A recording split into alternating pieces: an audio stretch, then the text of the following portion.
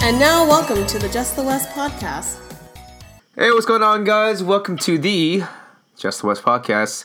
I'm your host, Just the West, and I have a special guest on the eve of Super Bowl, Michael Mason. Michael, what's up, man?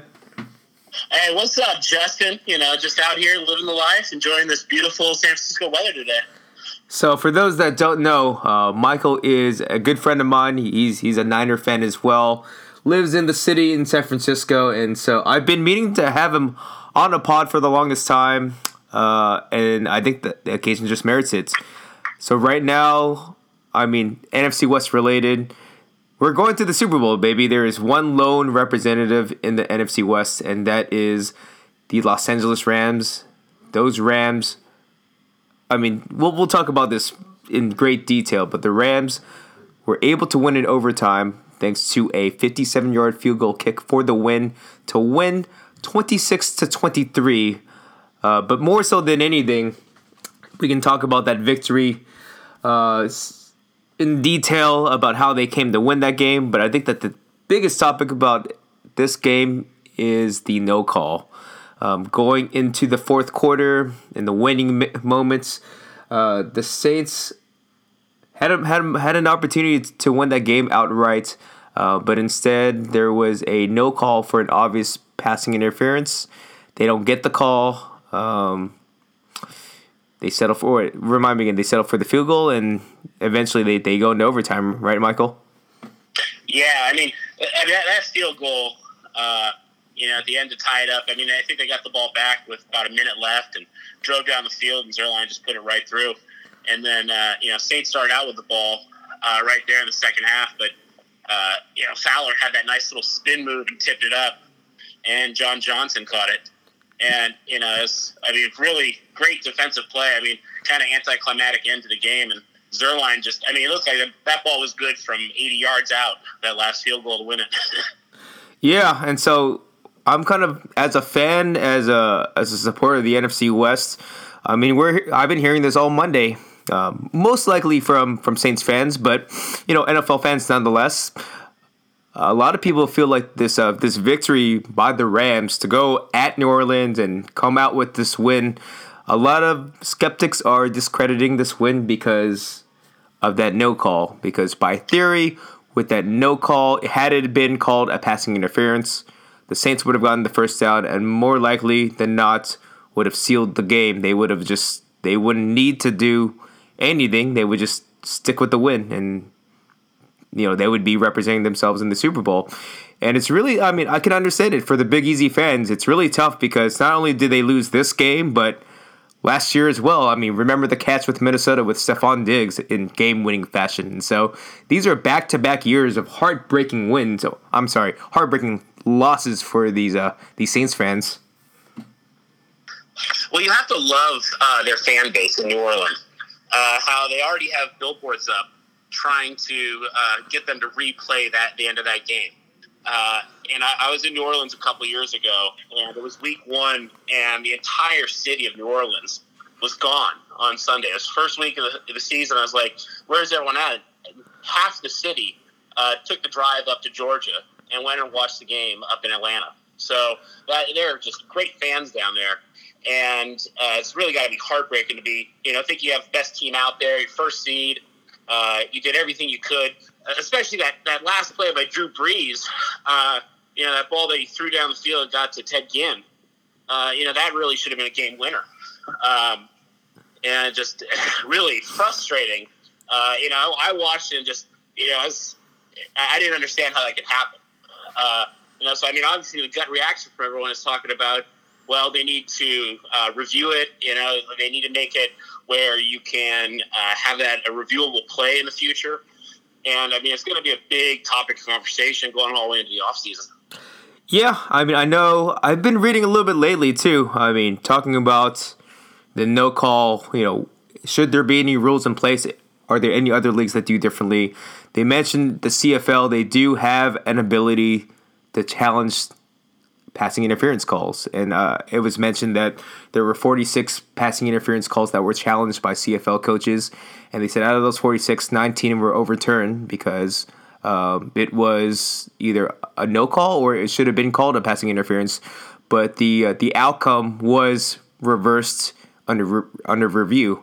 I don't know if the NFL will do that per se, but I think that especially on such a high platform, which is the NFC, fucking conference championship game, heads are going to roll right now. I think that the league has to do something. What say you about this, Michael? What should the league do? Well, another tough thing is you never want to have a game of this magnitude be decided by a call or a no call. Oh, absolutely, and yeah. It's just it always just you had two great games, and here we are right off the bat. We have to address this. This is what everyone wants to talk about, and I really feel as though they do need to try and fix it and make it reviewable. I think the league's done a really good job with correcting and making adjustments to the rules as the years have gone on. So I think they'll get this addressed, and I don't think this will be a thing of the future, but definitely played a major part. And I know that you feel as though they maybe should have ran the ball there a couple of times instead of throwing it, but yeah. Different. Oh yeah, no, definitely. I am on another side of this conversation more so than anything, and I told you this in private before this game even began. The Saints, they beat the Eagles, but they didn't beat them convincingly. They did a lot of weird stuff in that duration of the game too, where the Eagles were driving and they had an opportunity to actually come back for the win, but they were lucky enough that Alshon Jeffrey, the Eagles receiver, mishapped the pass and it was deflected for an interception. Now you look at the final 2 minutes with the Saints, they had an opportunity to, I won't say put the game away, but it was first down in the red zone, and they chose to do a quick pass to Michael Thomas. And I just felt that there's more. It's kind of getting cute. You're seeing people zigging, and you want to zag. He knows that everyone's going to defend the run, so he tried to get cute with his pass play. But what had happened was it was a bad pass by Drew Brees. It was mishandled by Thomas. It was a drop pass.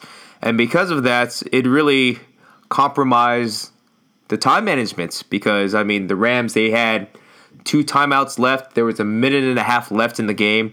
And instead of running the ball on first down, which is kind of similar to what the Chiefs did later on that afternoon, but in regards to forcing your opposition to use their timeouts and to when they get the ball back, you'd have less than a minute per se. That would have been the conservative approach. That would have been the go-to approach in my eyes. That's something that they could have done on Sunday last week against the Eagles, and that's something that they failed to do this Sunday against the Rams. And lo and behold, the Rams had a minute and a half, 2 timeouts. On the road, it's not easy for the Rams by any stretch of the imagination, but they were able to get it done. And even then, the Saints go into overtime. They get the ball back. Turnover by Drew Brees. Dante Fowler made the play. They had opportunities, and I just kind of think, if you want to put all of this on one play, one non-call, I can understand that. I can understand that for the Big Easy fans, but it's kind of like a basketball game. Missed free throws and all that. You can pinpoint that moment towards the outcome of the game, but there's a lot of things, the first 3 quarters for that matter, that really contribute to the outcome of the game. You could look at this. I think that Draymond Green said it best earlier this season, where they always wanted to look to that last play. That's the thing that everyone remembers. But it's like, no, we didn't lose the game on that play. We lost missing that free throw, missing that pass, not getting that rebound earlier in the game. So it's kind of a culmination of an entire game. Yeah. But I can see how that last little moment resonates. Oh, my God. No, naturally as a fan, when you're so close, and like I mentioned before, this is back-to-back years to getting screwed over for a play that defined the game. I completely understand Saints fans. But, man, if you look at the numbers, too, they only Drew Brees, he only averaged 6 yards per passing attempt, which is super low. They only ran for 50 rushing yards total. Michael Thomas had 4 catches for 36 yards. All the things that they do really well, I mean, they are a top running team. They are, I mean, they're the Saints at home. But if you look at all the numbers, I'd say it was kind of underwhelming for that matter. And so there's a lot of things that really go into this game, and that's kind of where I'm at. Where I mean, Jared Goff, for example. I mean, you saw it for all 4 quarters of the game. He could hardly relay the plays to his teammates. It was deafening loud in New Orleans, and they still were able to make plays despite all that. And you're up 13-0 in the first quarter. I mean, I don't know, man. It's just one of those moments where I felt that there were opportunities aplenty for these Saints. Yeah, I mean, one thing that I have to ask is, where was Todd Gurley? I mean, 4 carries for 10 yards. I mean, what happened there? And that's another interesting wrinkle too, because there's 2 sides to the coin. The Rams won. All is kind of forgotten. I won't say forgiven, but the Rams won, and everyone's talking about the Saints, and I'm giving them their shortcomings and what could have, would have been. But you're absolutely right. Todd Gurley early on, the reason why they were down 13-0 is because I think it was they were backed up at their 5. It was like a quick dump off pass to Todd Gurley, and he's only had 7 drops this season. He had 2 drops this game alone in the first half. And one of those drops was deflected for an interception. And so the Saints, they were spotted at the 10-yard line. They should have scored, in my opinion. I mean, these are one of those opportunities. If you have a red zone opportunity that early, you have to score touchdowns. But they got a field goal out of that, and then they got a touchdown later on to take the 13-0 lead. And yeah, it's one of those things where I preached all season how important Todd Gurley is. Who's the MVP? Jared Goff or Todd Gurley, what makes this offense run? And I've always said that it's been Todd Gurley, just his ability as a passer, as a rusher. It makes this team go and play action. But Sean McVay had to make a big boy move. He wasn't performing. He wasn't there for the moment with those 2 drop passes. And so outright, they benched him. Yeah, and I mean, Sean McVay was really some bold calls. That the fake punt, that was really a big turning point for them. 2 weeks in a row, the Saints let fake punt get them back in the game. Down 13-0, down 14-0 against the Eagles last week. Something maybe they want to look at next year. But Jared Goff, considering that he didn't have Todd Gurley, he's down 13-0. He's in a hostile environment. I know you really thought that the game kind of came down to how does Jared Goff react? How does he handle the pressure? And, I have to say that he really stepped up and did a great job. Yeah. Like I mentioned before, this crowd gave him hell. It was really hard to relay the plays across the board to his teammates. And I saw it time and time again. It's not like the Saints were trying to be conservative and be in a coverage type of defense. They blitzed him on several occasions, and thankfully, the Rams did pick up the blitz on several of these occasions, but you still needed Jared Goff to make that big-time throw. They were testing him. They were daring him to make that throw, and I think what really, I will say, opened this game wide open was it was 3rd down. They blitzed him, and he made that 35-yard pass to Brandon Cooks, you remember, over the shoulder? Yeah, it was beautiful. That was a big boy move. That was on a blitz where he had to make the throw. The safety obviously had blitz, and so he had one-on-one coverage, but it had to be a perfect throw. And then you fast forward later on, 3rd quarter, he made like a 40-yard pass where he was on the run, and he threw it to Gerald Everett. There are a lot of things that McVay does to the benefit of Goff to put him in a winnable situation with McVay's offense. But I saw, and I haven't seen this since week 11, since they played the Chiefs, because the last couple of weeks they haven't really needed Goff to step up. But you saw him on the conference championship game, and you can say he's a system quarterback and whatnot, but I saw a little bit of something out of Goff, and this is the reason why they're going to the Super Bowl outside of the non-call. Goff, Zerloin, this offense, they had to come back after being down 13-0 in the first quarter. Yeah, and I also really have to hand it to Wade Phillips. I've always appreciated his defensive schemes. And I know you talked about how Michael Thomas only had, 4 receptions for 36 yards, and they did a great job, having Marcus Peters and then Talib alternate between him, and it really, created,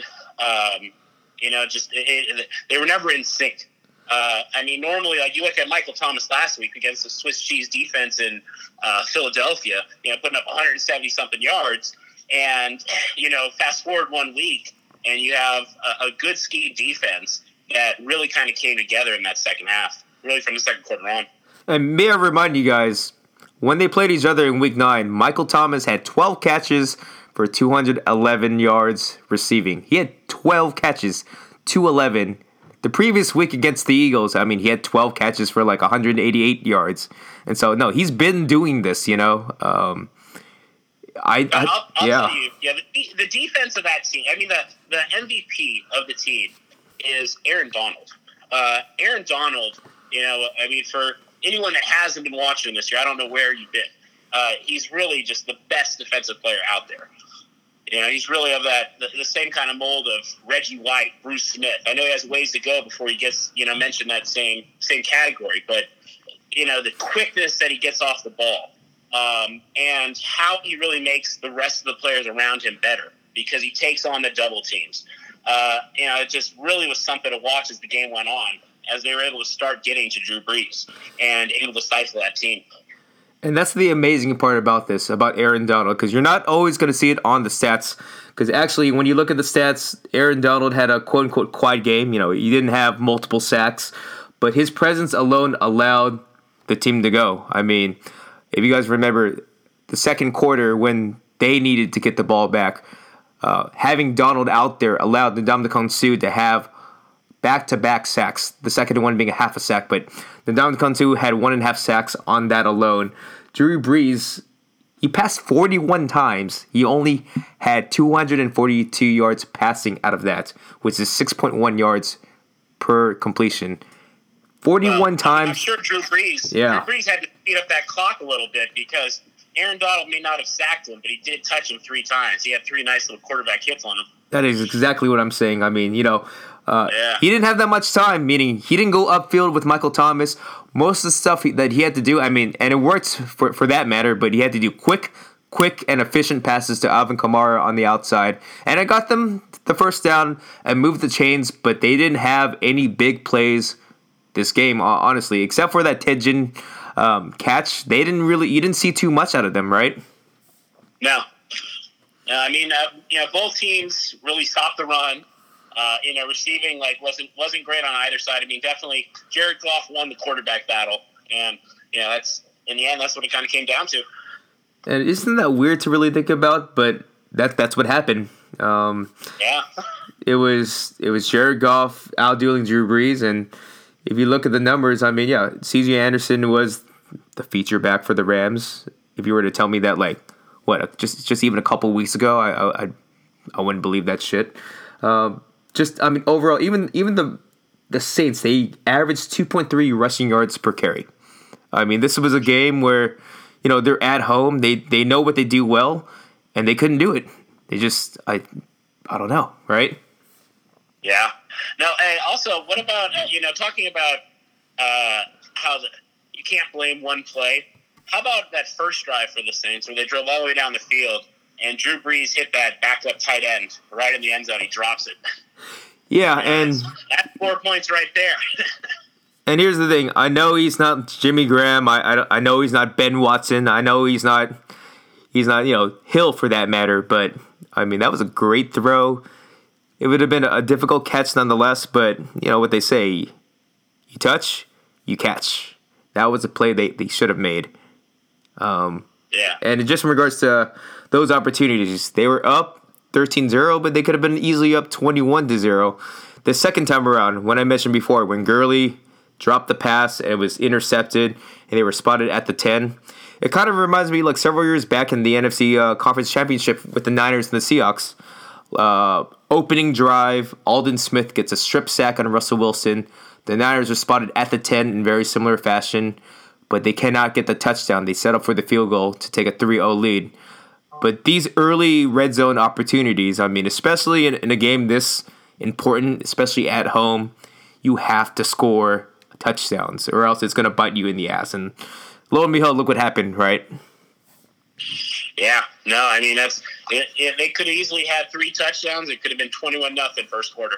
Yeah, and then the entire complexity of what the Rams do, they can't run the football. They have to put more pressure on Goff. I mean, things get a little bit wonky when you're down like 3 touchdowns versus 13-0, for example, you know?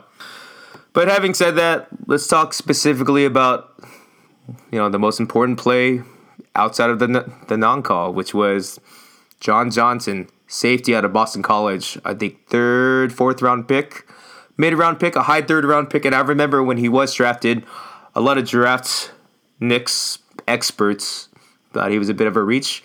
I knew about him. I thought he had some upside, but arguably he made the biggest play of his career. Dante Fowler had pressured Drew Brees, hit Drew Brees, ball went up on a jump ball. John Johnson falling down, reels in the interception. I mean, Michael, you want to talk a little bit more about that play or just that whole sequence? I mean, it was pretty crazy. It really was something. I mean, I in all honesty, I thought Drew Brees was going to march down the field and win the game. But once that ball went up in the air, and it's just, you could see it was hanging there, and all he had to do was not drop it, and he just catches it right there. Michael Thomas gets out the way, and after that, it's pretty much sealed. They just had to get a couple yards and kick that nice field goal. But John Johnson, I didn't really know that much about him, but earlier in the game, I saw one of the highlights with him, and he was sitting there when the team was down. It didn't look very good for the Rams at the time, and he was sitting there hyping up his teammates, telling them, hey, leave everything you got on the field. Put it all out there. Leave it all out there. And he was really getting everyone motivated, and that was great to see. I know, when you have that kind of a person that can be that energetic leader and really get everyone rallied, it really makes all the difference. And to see him get that play and have it a career play, after he rallied the team, that was really special. Yeah, and here's the thing. Out of the whole secondary, I mean, you got big names. You have Marcus Peters. You have Aqib Talib. LaMarcus Joyner got the franchise tag as safety. And then you have John Johnson. Mid-round pick. He's probably, quote-unquote, the weakest link out of that secondary. No one really talks about him as much, but he made the biggest play for the team. And that is phenomenal stuff. That is phenomenal. Outside of that, going into... Well, any other final thoughts about this game? I mean, I'm sure we can go a little bit more about the no call. We can go about Todd Gurley, Jared Goff. I mean, anything else top of mind that that really made you tick when you saw this game all said and done?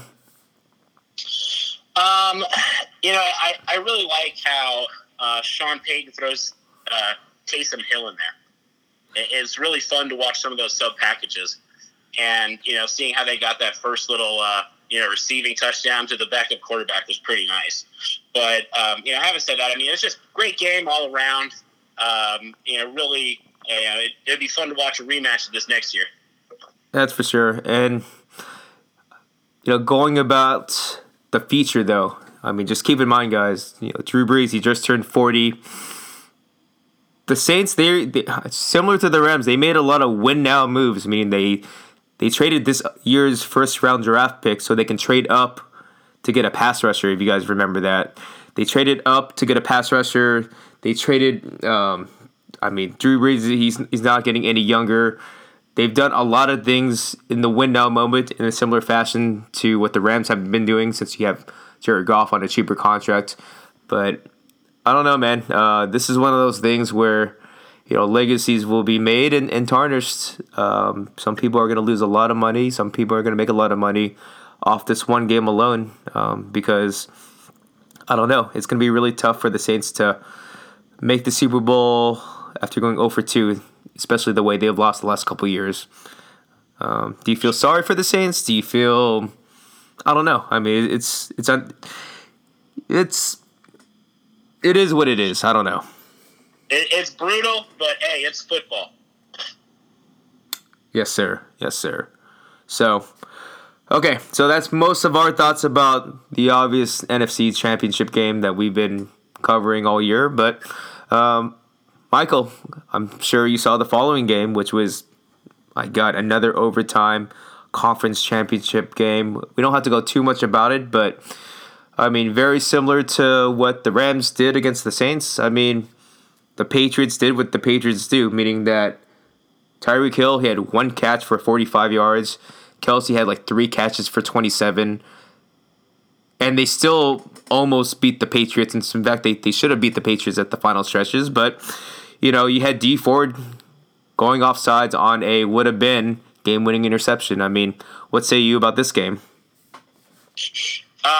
That watching that at first, I really thought that the Chiefs were going to come out and get a nice start at home and really kind of be able to put the Pats away. But you can never count out Bill Belichick and Tom Brady. When they went up 14-0 at halftime, I had a couple of questions.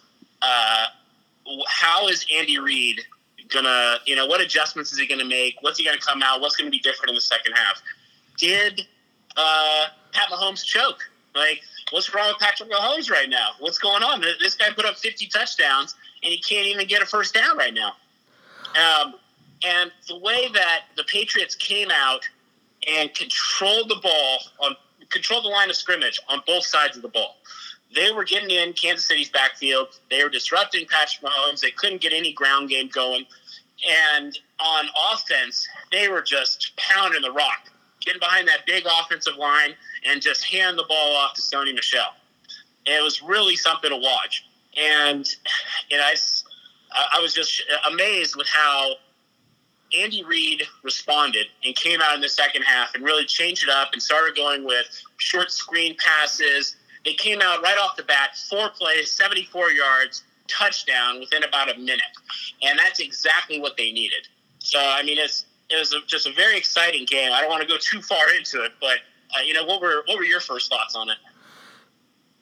Looking at the stats, I mean, obviously Tyreek Hill, that one pass for 46 yards, that was to respond the first drive in the second half. But, overall, I was really surprised how second half wise, I mean, I know you mentioned that Reid made some adjustments, but I mean, you got to find better ways to get your playmakers the ball. I mean, Hill only had 1 catch. Kelsey only had 3 catches. I know that you saw the emergence of Damian Williams, the running back, in the passing game in the final stretches. What he did, along the sidelines, that was an awesome play call. But I don't know. The Patriots always do this. They take away the opponent's biggest weapon, and that was Tyreek Hill. For the most part, I mean, outside of that one catch that really set themselves up in the second half, you didn't see much of Tyreek Hill. And I knew that the Patriots were going to run the ball very well, but I mean, this is ridiculous. I mean, Dee Ford, Justin Houston, Chris Jones, I mean, these are big-time front 7 Pro Bowl caliber players that they invested in, and I didn't really hear much of them. The only time I really heard of Dee Ford is when he got called for the penalty. I mean, it's just one of those things when you're put on such a high stage with high stakes. I mean, the NFC Championship game, you saw Aaron Donald, you saw Ndamukong Suh, you saw Dante Fowler. I mean, these are big-time names that they gambled with their draft picks and whatnot. They spent a lot of money.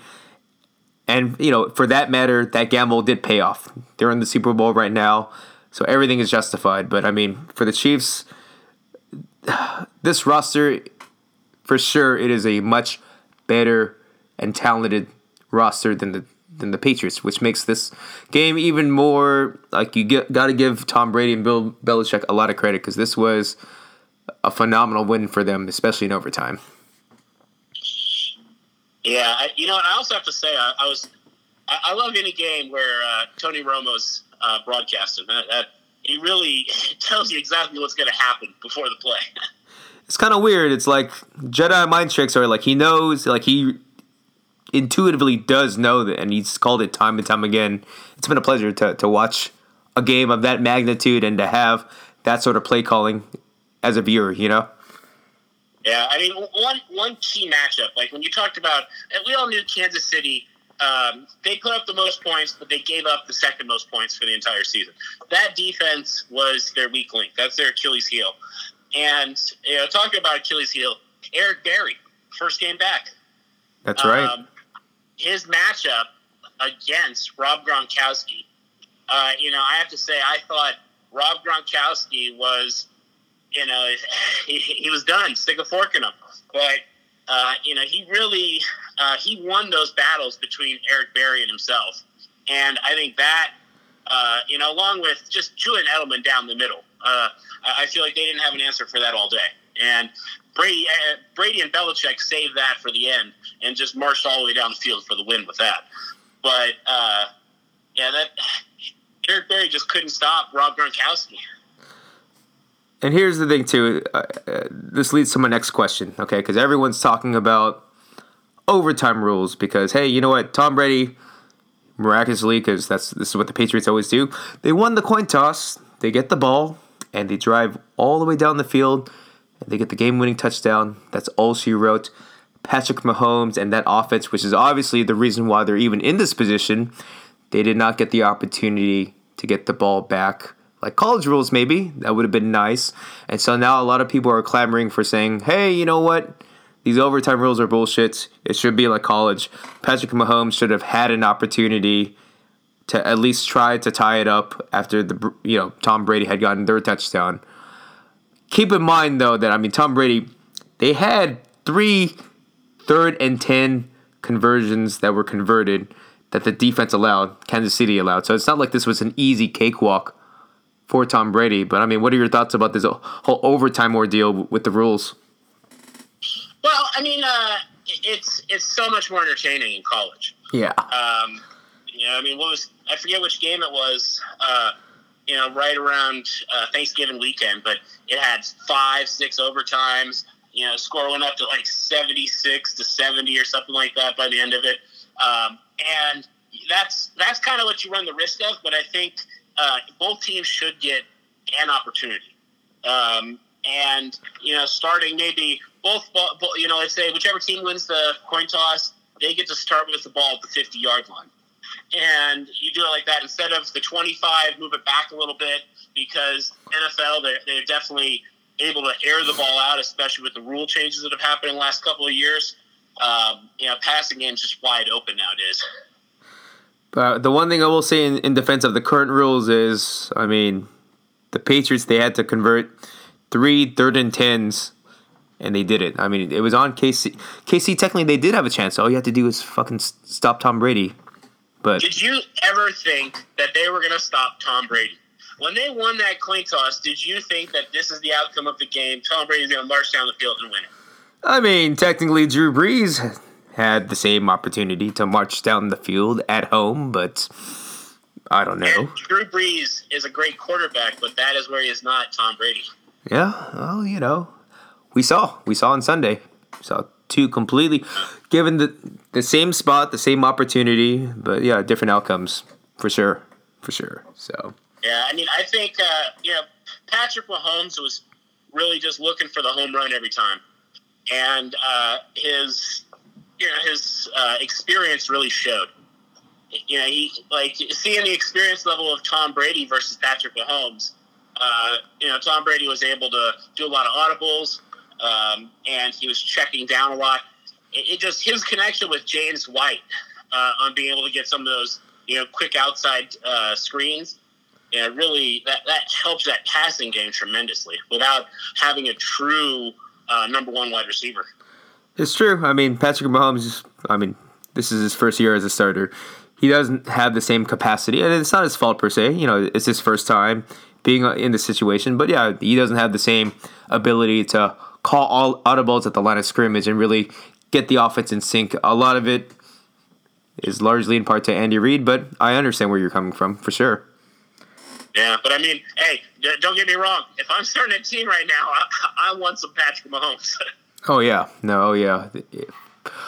I won't say there will be plenty of opportunities, like Dan Marino and whatever, but it does look very promising for this Chiefs offense, this Chiefs franchise. I hope to see Patrick Mahomes in a similar situation next year. Let's just say that. Yeah, for once they didn't get one of our former Niners quarterbacks. Yeah, that's refreshing too, It's they actually got this guy hometown organically through the draft, and so this is something where for the longest time, the Chiefs fan base, the Chiefs Kingdom, they have one of their own to really rally around. So good for them. Yeah. Did you see Montana out there on Sunday? I did see him. That was made me feel some sort of way, but I mean, yeah, he was a Chief. He was a Chief. I keep on forgetting, you know. I mean, I know one time I went to my friend's house and he has a framed autographed picture of Joe Montana wearing a Chiefs uniform, and I looked at him. I was like, "Did you buy this one because it was on sale?" And he looked at me like I said something really wrong. And he was a diehard Chiefs fan, so and I know he was heartbroken on Sunday. This is like the Twilight Zone, you know, when you see Jerry Rice donning a Raiders jersey, a Broncos jersey, a Seahawks jersey. I mean, shit like that does happen. It is kind of wonky. Yeah, I mean that's the game. Yeah. But I do have to say that I expected a lot more from Travis Kelce as well. He had an amazing year, and similar to like Michael Thomas, to only have 3 receptions for 23 yards. It definitely leaves more to be desired. Yeah, when you look at these stats, Tyreek Hill, Travis Kelce, like they're big time players.